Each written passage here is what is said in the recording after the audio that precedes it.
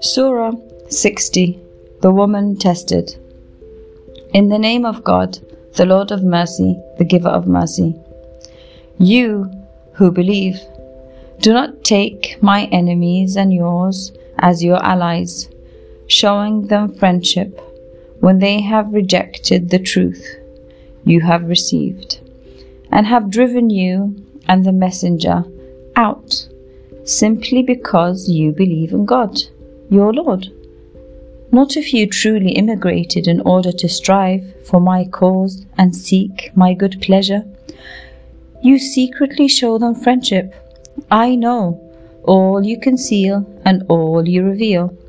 But any of you who do this are straying from the right path. If they gain the upper hand over you, they will revert to being your enemies and stretch out their hands and tongues to harm you.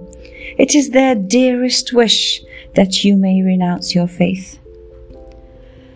Neither your kinsfolk nor your children will be any use to you on the day of resurrection. He will separate you out. God sees everything you do. You have a good example in Abraham and his companions when they said to their people, "We disown you and what you worship besides God. We renounce you until you believe in God alone. The enmity and hatred that has arisen between us will endure." Except when Abraham said to his father, "I will pray for forgiveness for you, though I cannot protect you from God." They prayed, "Lord, we have put our trust in you. We turn to you. You are our final destination. Lord, do not expose us to mistreatment at the hands of the disbelievers. Forgive us, Lord, for you have the power to decide." Truly, they are a good example for you believers to follow, a good example for those who fear God and the last day.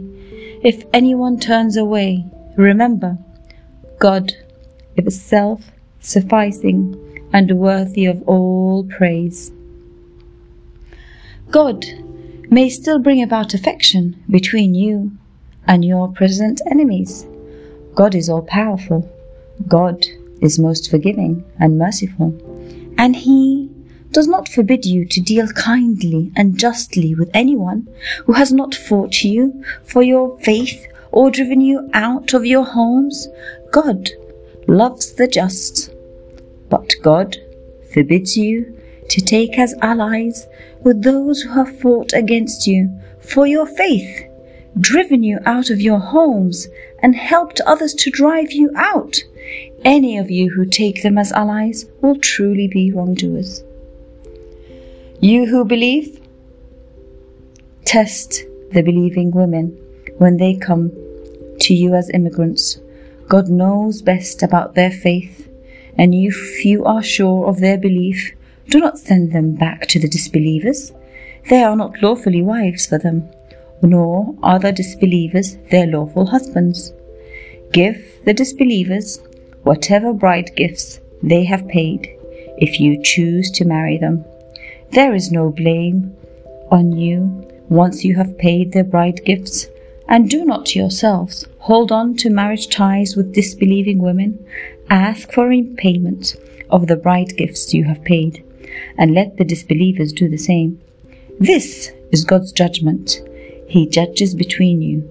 God has the knowledge to decide. If any of you have wives who leave you for the disbelievers, and if your community subsequently acquires gains from them, then pay those whose wives have deserted them the equivalent of whatever bride gifts they paid. Be mindful of God in whom you believe.